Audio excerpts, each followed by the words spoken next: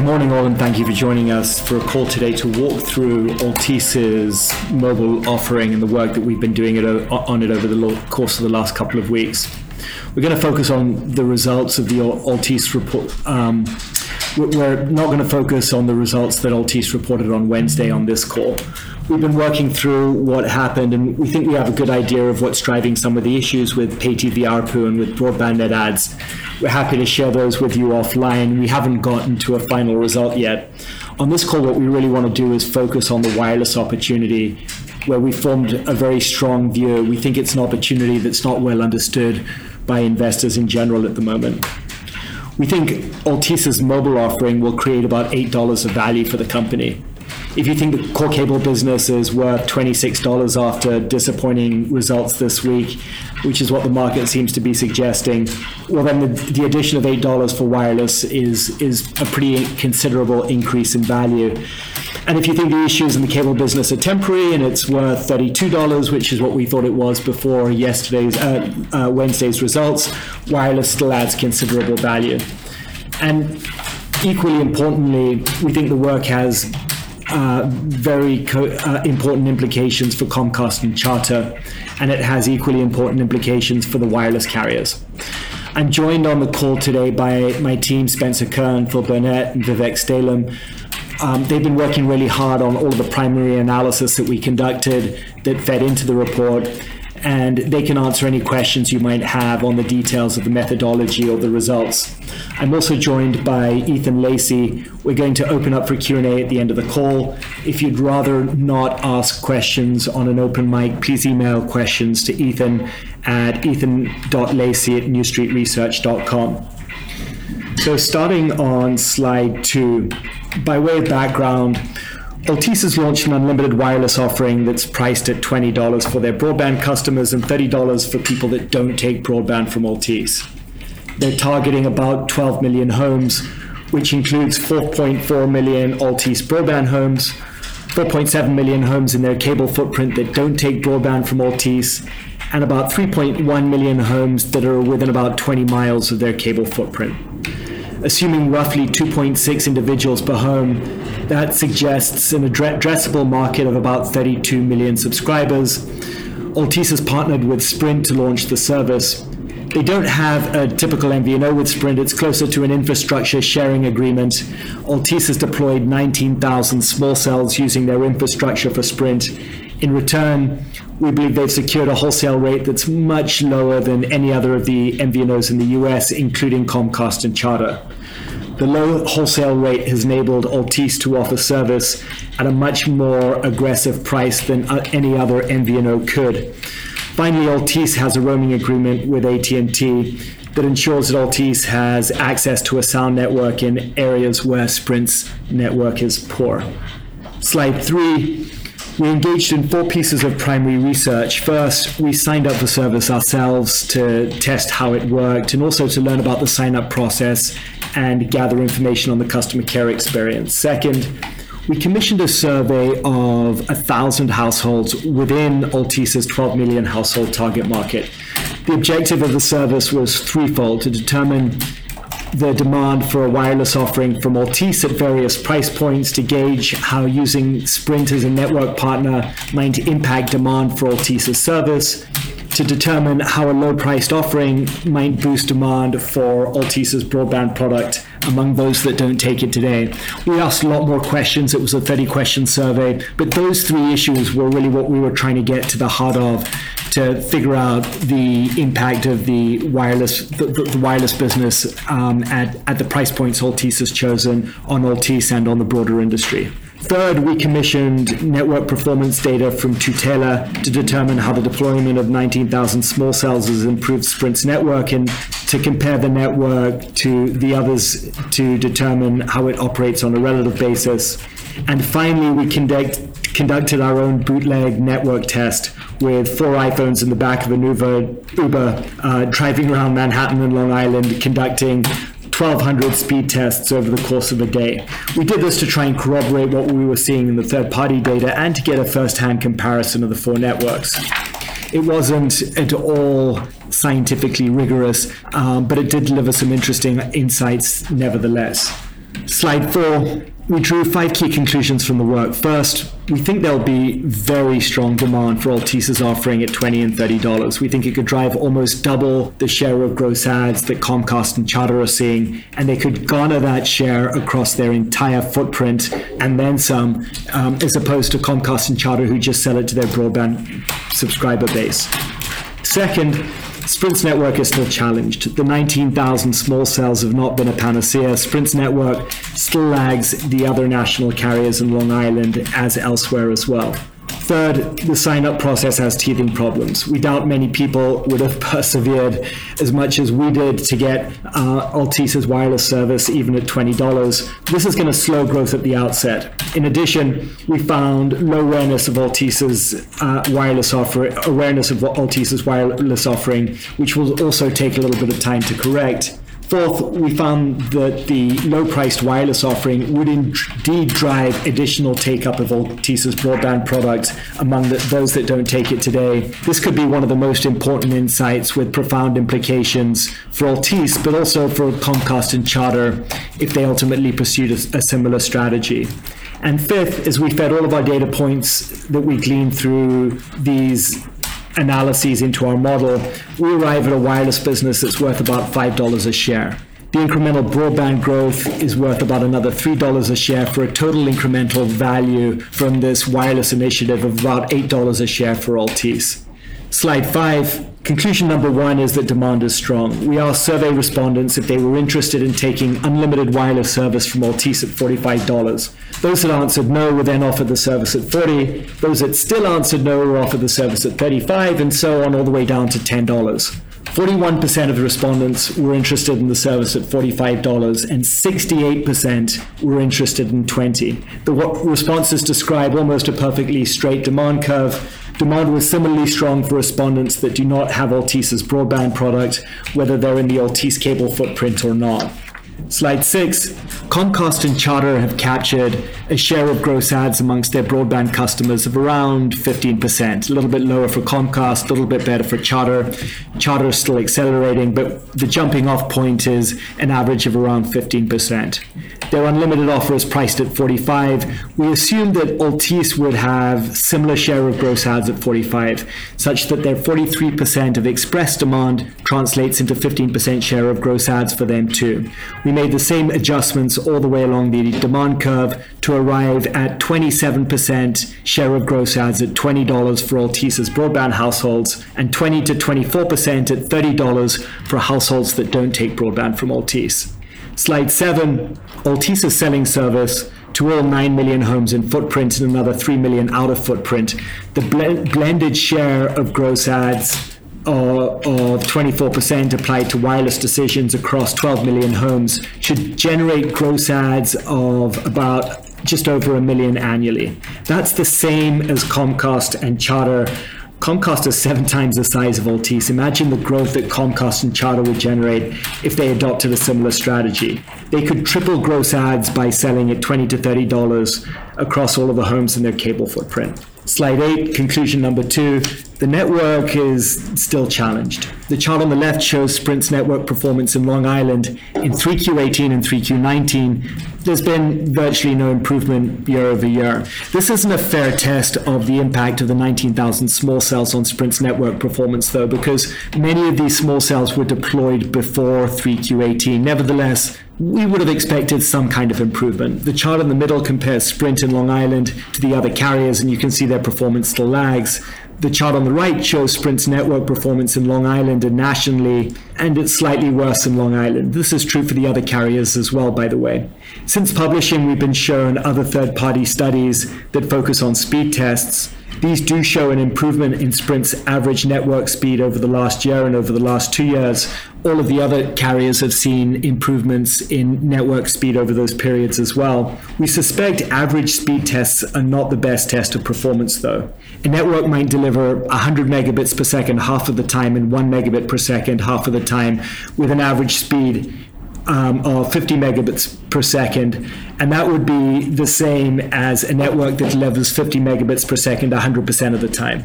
We strongly suspect that a network delivering 50 megabits per second 100% of the time will generate a much better perception of network performance and much lower churn. And that isn't really captured in most of the speed test data that you see. The Tutela tests measure the amount of time the network performs above a certain predetermined threshold. And so this may be a better test for what we're trying to identify here. That said, none of the data sets we found so far are perfect. We would regard them as instructive rather than definitive. Slide 9. We asked respondents who wanted Altice's service if they would change their mind once they knew that Sprint was the network partner. 38% of them said they would no longer want Altice's wireless service if it was backed up by Sprint. Sprint's brand perception still isn't great. We don't think this is going to be a huge issue as the service is going to be branded Altice. Few, if any, of the prospective subscribers will know that Sprint is the underlying network provider. Because of the network challenges, we assume Altice has higher churn than Comcast and Charter.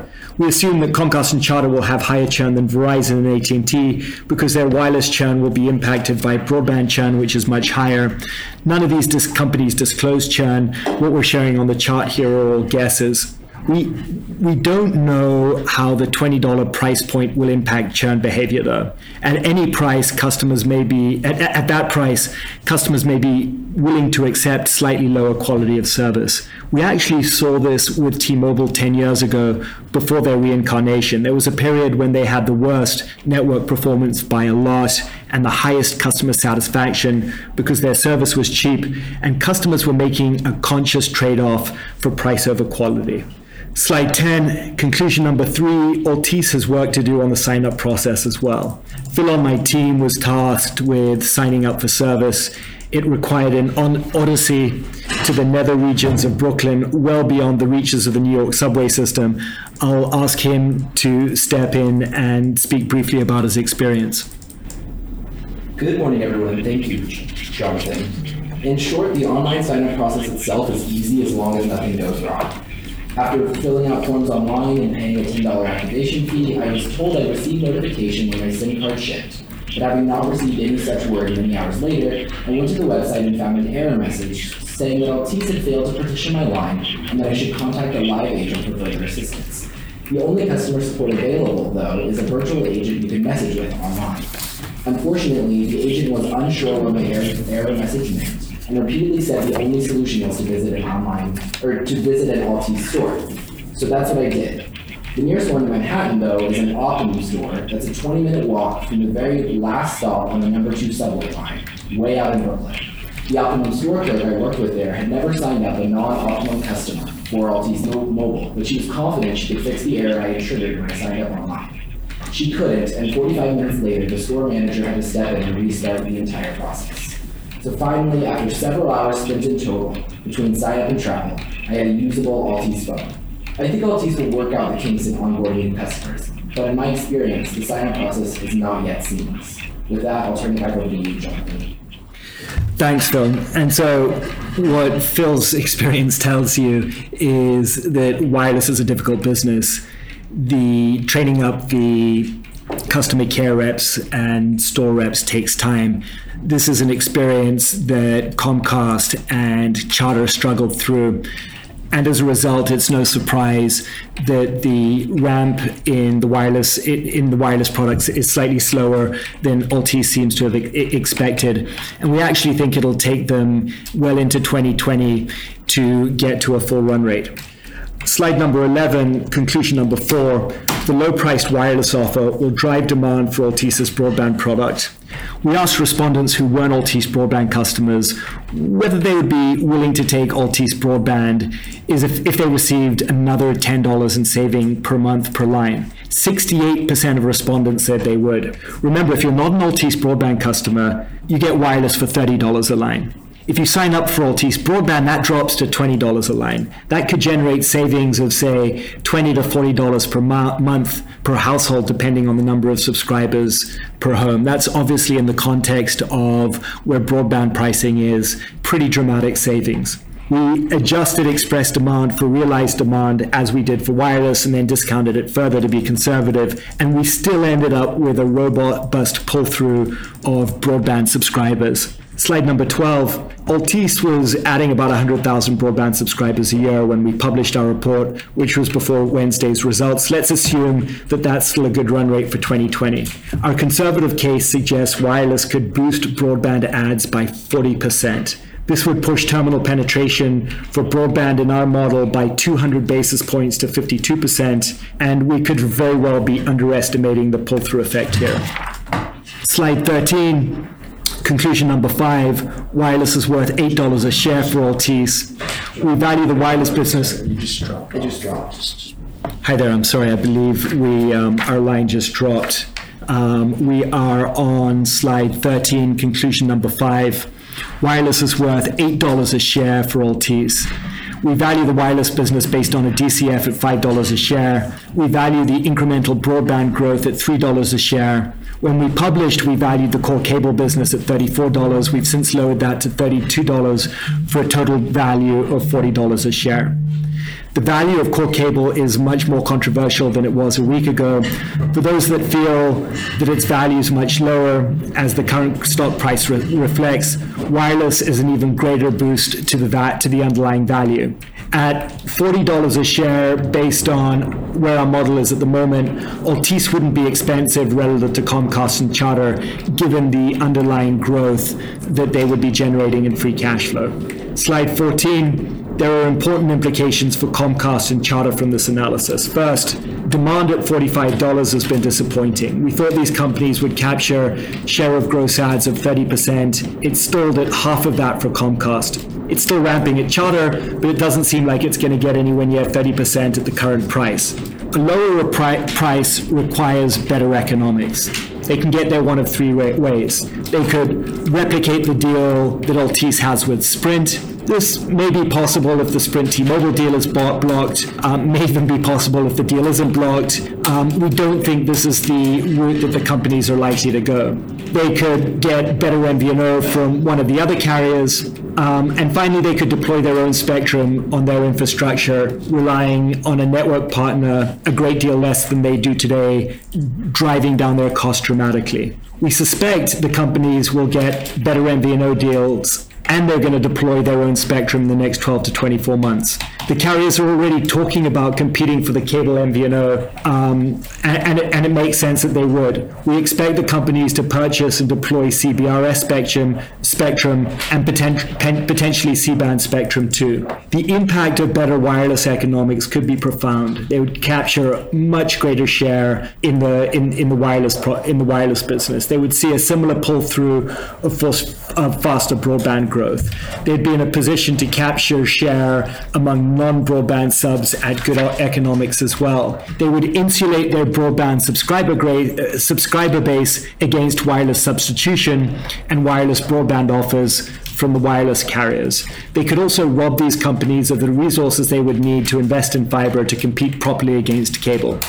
We're going to be publishing a more detailed report on these implications in due course. Slide 15, I'm going to flip quickly through the model and some of the more interesting survey questions, and then we're going to take your questions. Slide 16, 24% blended gross ad share should get you just over 1 million gross ads across the 12 million addressable homes. Slide 17, we assume a higher churn for Altice of 1.5% as we mentioned. However, we still end up with 700 to 900,000 net adds over the course of the next 3 years. Growth slows as churn builds. If we're wrong on the elevated churn, then ads would stay higher for longer. Slide 18, we get to almost 5 million wireless subscribers by the end of the forecast period, which is much more than the number of broadband subscribers not much more, but it's more than the number of broadband subscribers that Altice has today. They could see $1.7 billion in service revenue and another $900 million in equipment revenue. Slide 19, we forecast EBITDA rising to $500 million. Slide 20, we see free cash flow growing to $300 million. There's a pretty big working capital drag at the outset that we factored into our model, but the company may offset this with the factoring of receivables, and so the free cash flow benefit may be much greater than what we're reflecting here. Obviously, when you see the revenue that the company could generate, the incremental EBITDA, incremental free cash flow, it would have a pretty profound effect on the growth rates at all three levels that the company reports. Slide 21, we value the wireless business at $5 a share. Slide 22, moving on to some of the more interesting survey questions. Slide 23, price was the most important driver of the respondents' decisions over whom they pick for their wireless provider. Our survey almost certainly skewed towards value-conscious households. They're getting paid to respond to our survey questions after all. But the importance of price in the survey was nevertheless instructive. Reliability is by far the next most important, and speed is actually a distant third, which was something that I found surprising. And it's why I'm skeptical it's one of the reasons why I'm skeptical that speed tests are the best measure of comparative performance for the purpose of thinking through churn and choice of network provider. Slide 24, brand awareness of Altice was pretty low. It's no different really than brand awareness for Xfinity and Spectrum, and these services aren't even available for the vast majority of the respondents to our survey.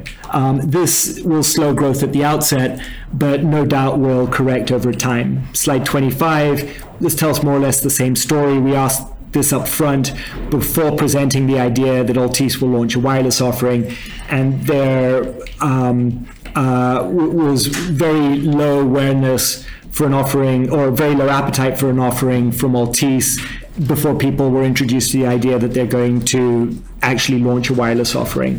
Slide 26. This is the result when you tell people that Altice will launch an offer and inject price into this discussion. At $20, there's very strong demand, and it's still strong at $30 as well. Slide 27. Clients often tell us that households hate their cable company so much that they'll never take a wireless offering from their cable company, with the subtext that households love their wireless provider so much. The answer to this question suggests that this isn't really true.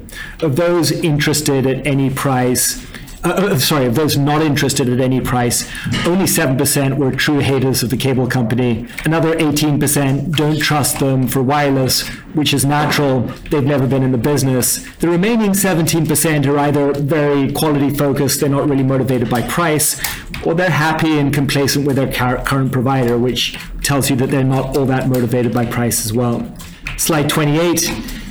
This was worrying.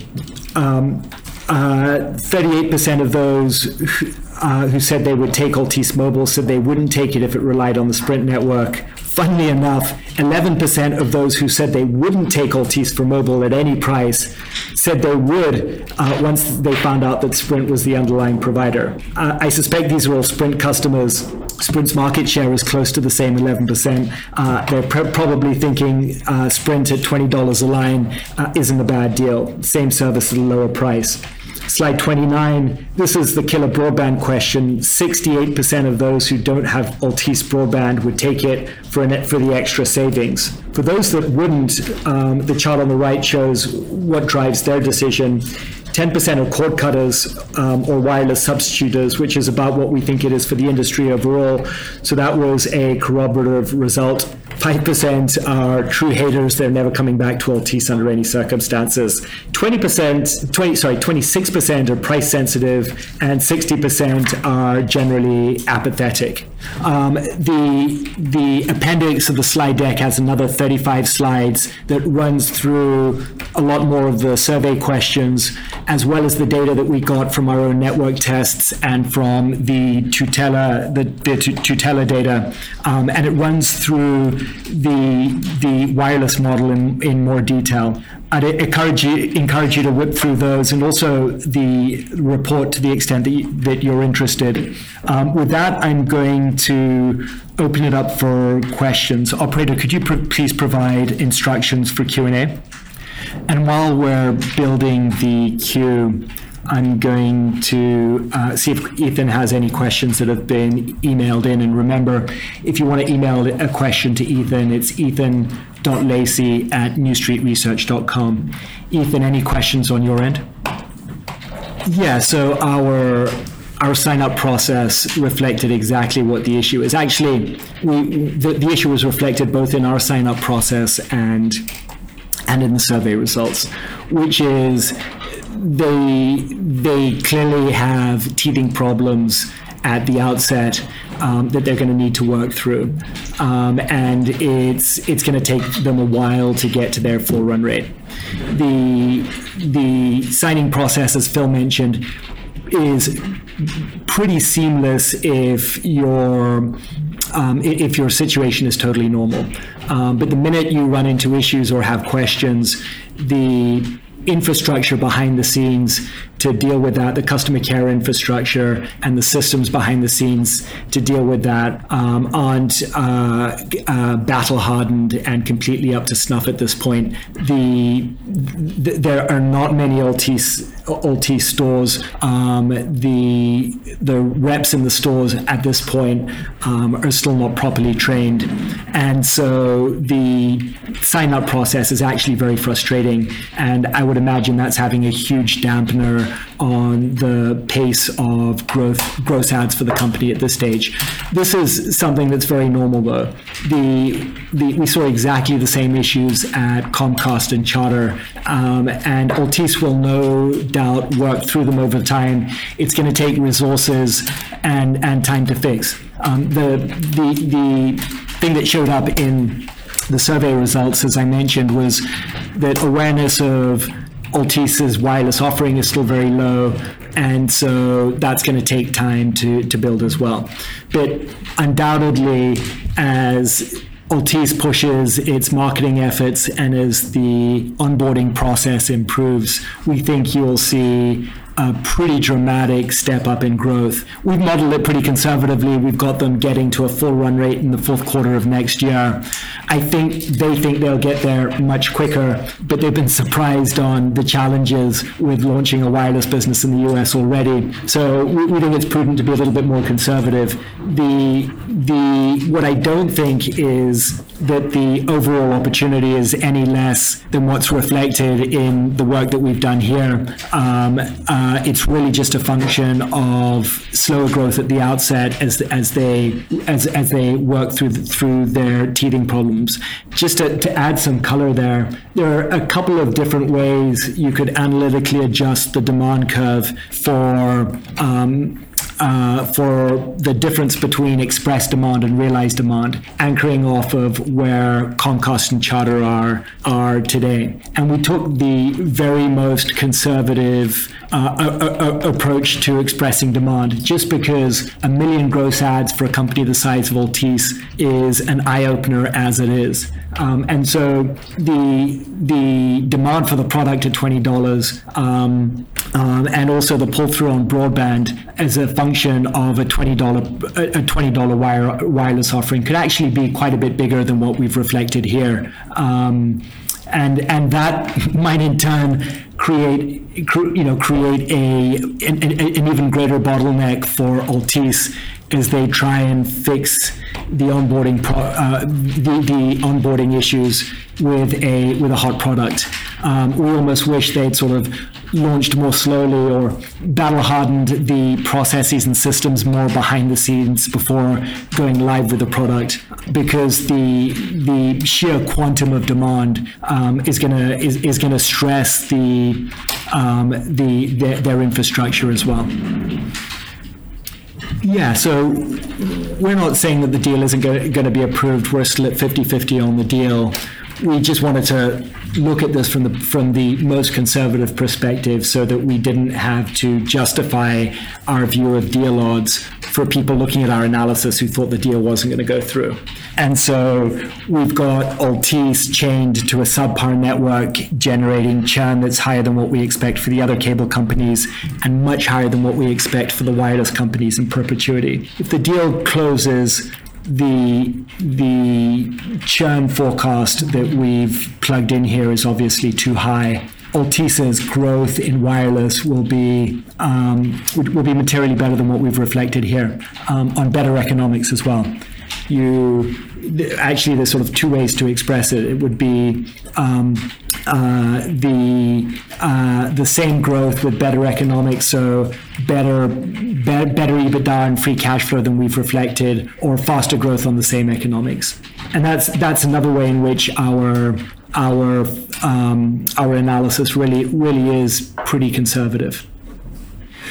We haven't assumed that Altice deploys their own small cells and spectrum. We've built our view of wireless economics on the assumption that they stay on the Sprint network with very good economics on that network because they've deployed 19,000 small cells for Sprint. We assume that as usage grows, they increase the amount that they are able to offload to Wi-Fi. Remember, we've gotten a little bit more bearish on the benefits of Wi-Fi for the other two cable companies just because it hasn't really shown up in the way that we would have expected. Altice has an advantage in that they've got core network control, and so they can control the transition on and off of Wi-Fi in a way that Comcast and Charter can't. And so they should be able to push traffic to Wi-Fi without giving up on network performance more effectively than Comcast and Charter can. And so we've reflected that in our modeling, but we haven't assumed that Altice deploys their own small cell infrastructure and spectrum, though we think it's highly likely that they will, and we think it's even more likely that Comcast and Charter will. We think it's very likely that they will pick up CBRS licenses and deploy CBRS spectrum on their infrastructure in a very similar fashion to what Altice has done with Sprint. And I think that's going to drive a profound shift in the economics of the product for Comcast and Charter, which will get them economics the same as or better than what we're reflecting for Altice here, which will put them in a position to be much more disruptive in the wireless business than they've been up until now. And that's something that we think is really critical to highlight in the context of this work. It's very exciting that there's $8 of an incremental value here for Altice. There's a decent portion of our customer base that can't invest in Altice for one reason or another. They should be going through this work to look at what the implications of a truly disruptive wireless offering could be for Comcast and Charter. It's really profound, and it's profound for the rest of the wireless industry as well. Of course, if Altice does deploy infrastructure in conjunction with the other cable companies, they absolutely should. They would end up with better economics than what we've reflected here. So we've got service margins for Altice rising to close to 30% over time. Overall margins in the low 20s. If they were to deploy their own infrastructure and reduce their reliance on Sprint and AT&T even more, their economics could be substantially better than that. You'd see them with something close to owner's economics, the kind of margins that the wireless guys enjoy potentially.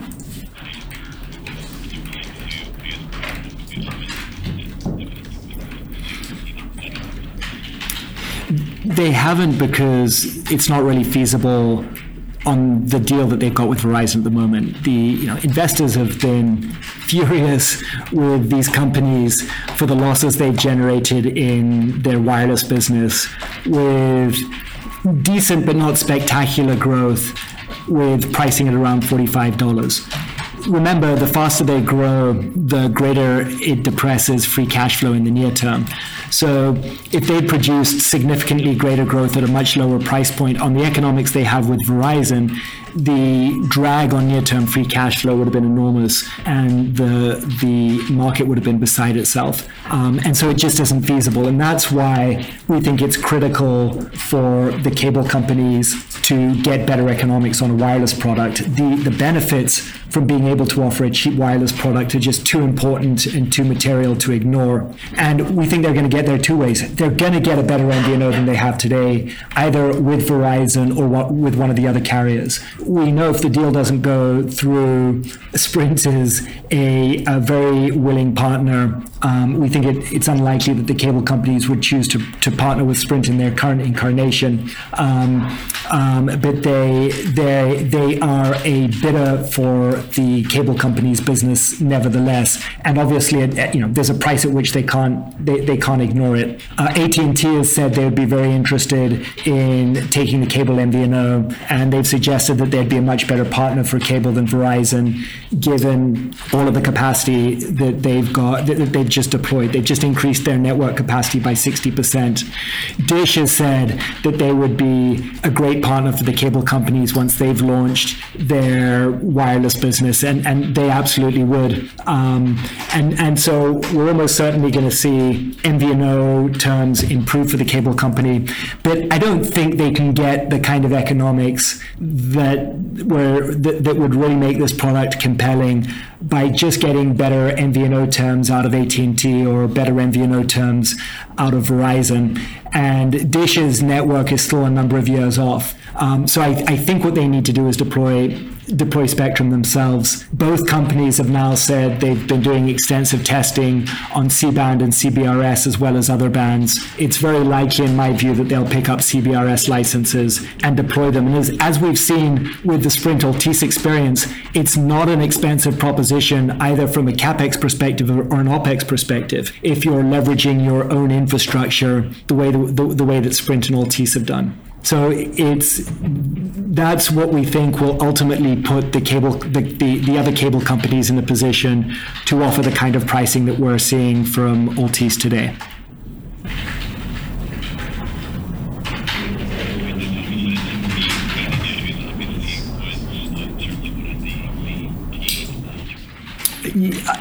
So yes and no. So first of all, we actually haven't done the same testing on Comcast and Charter as we have on Altice. We had the benefit of living in the Altice footprint, and so it was much easier for us to test. We're in the process of actually running through all of that now. So we've commissioned the same surveys for Comcast and Comcast and Charter. We're getting the same network testing data on their footprints, and we'll go through the same store tests as well.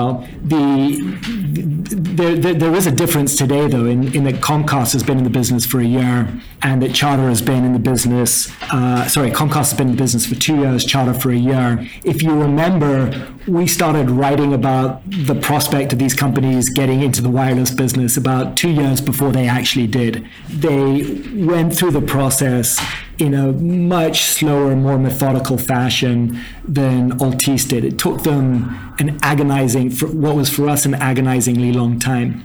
And they still ran into issues when they launched the service. If you remember, there were horror stories of truckloads of iPhones getting hijacked by crime syndicates, and all sorts of other crazy stories that nobody had ever dreamt of when they were initially putting the business model together. And so the reality is, and we've heard sort of abundant stories of this now. This is a difficult business to launch. It's not the same as cable.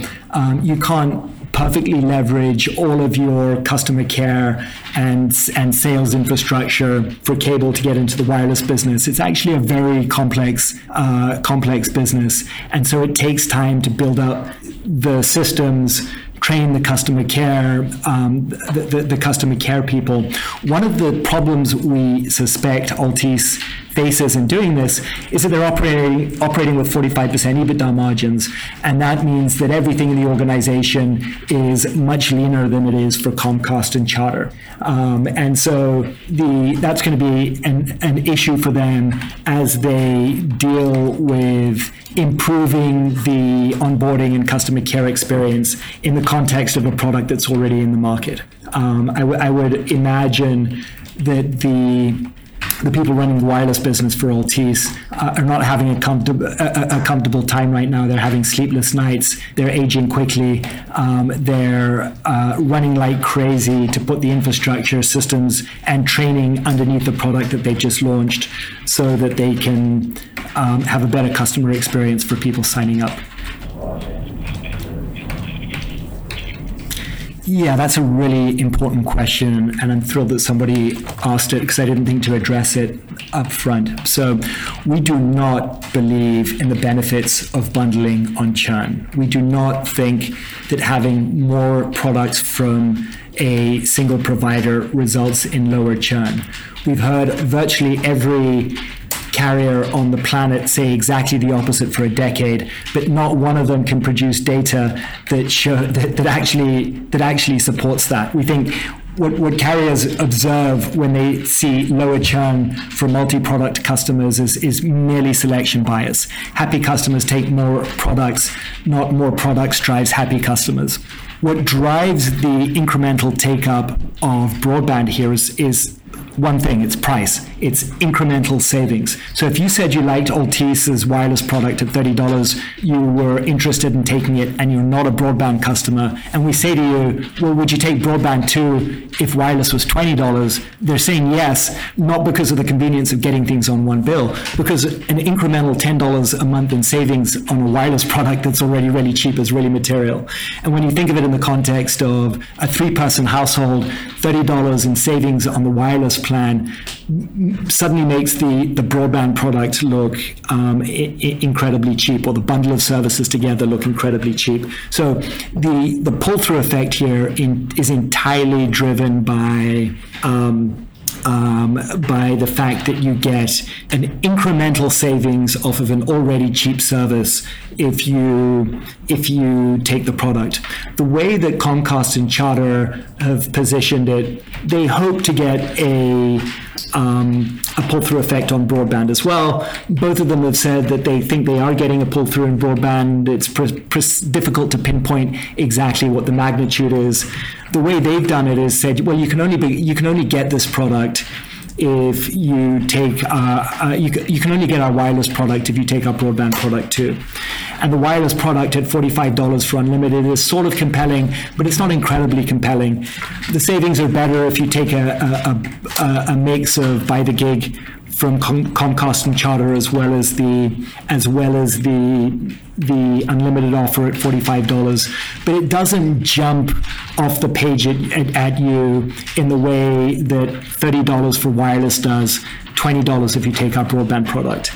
And so we think the way that Altice has structured their offering is actually going to have a much bigger impact on broadband pull-through than what we've seen for Comcast and Charter. So it's for two reasons. It's A, because of the magnitude of the discount you get, but B, because of how they've structured the offering, where they'll give you a really compelling product at $30 for unlimited if you're not a broadband product, and then even greater savings if you are a broadband product. I think that structuring actually augments the pull-through effect.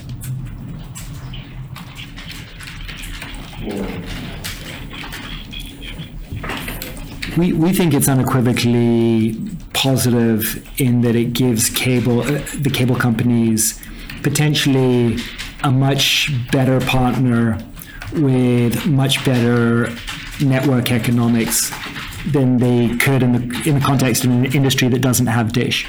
So if you remember from the big report that we put out on Dish, and it's an important report. I think it's one of the most important reports we published in a while, because it changed the way we thought about network economics in general. It gave us a very different perspective of how 5G could drive disruptive cost structure for a new greenfield entrant, and what that could ultimately do to network economics in wireless in general.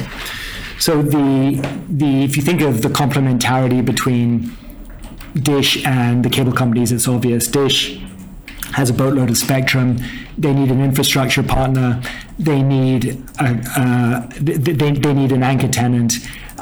Cable has the infrastructure that Dish needs and could potentially be a great anchor tenant. They need spectrum, and so the two assets were sort of made to go together, and so it makes a lot of sense from an asset positioning perspective. It also makes a lot more sense for real wholesale users of a network to be dealing with somebody like Dish, who is a neutral host in the wireless network capacity business, rather than Verizon, who's got 40% retail share. So from that perspective, it makes a ton of sense. If Dish unleashes all of this capacity at a very low cost, the economics of the wireless business are going to get a lot worse. And that's a problem for the established incumbents.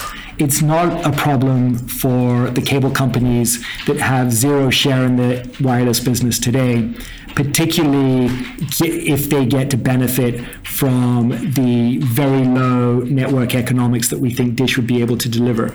Just to highlight the numbers here for a second, if you go back and look at the work we've done on this, we thought that Dish could manufacture gigabytes at 25 cents, while it costs Verizon $1 to manufacture a gigabyte if you assume comparable network loading between the two. And then when you think of the margin that the market expects Verizon to make over and above the $1 that it costs them to manufacture a gigabyte, it's Dish and Verizon are just in very different positions from a network economics perspective. And if the cable industry gets to leverage Dish's network economics, things could get really interesting both for Dish and the cable companies. Operator, do we have any questions dialed in? Any last questions from you, Ethan? Great. We'll wrap it up there. The whole team is available for anybody that wants to run through this analysis in more detail. And of course, to the extent that any of you want to talk through our thoughts on Wednesday's results and the implication for the business, we're happy to do that too. Thanks for joining us on a busy Friday at the end of earnings, and I hope you all have a fantastic weekend.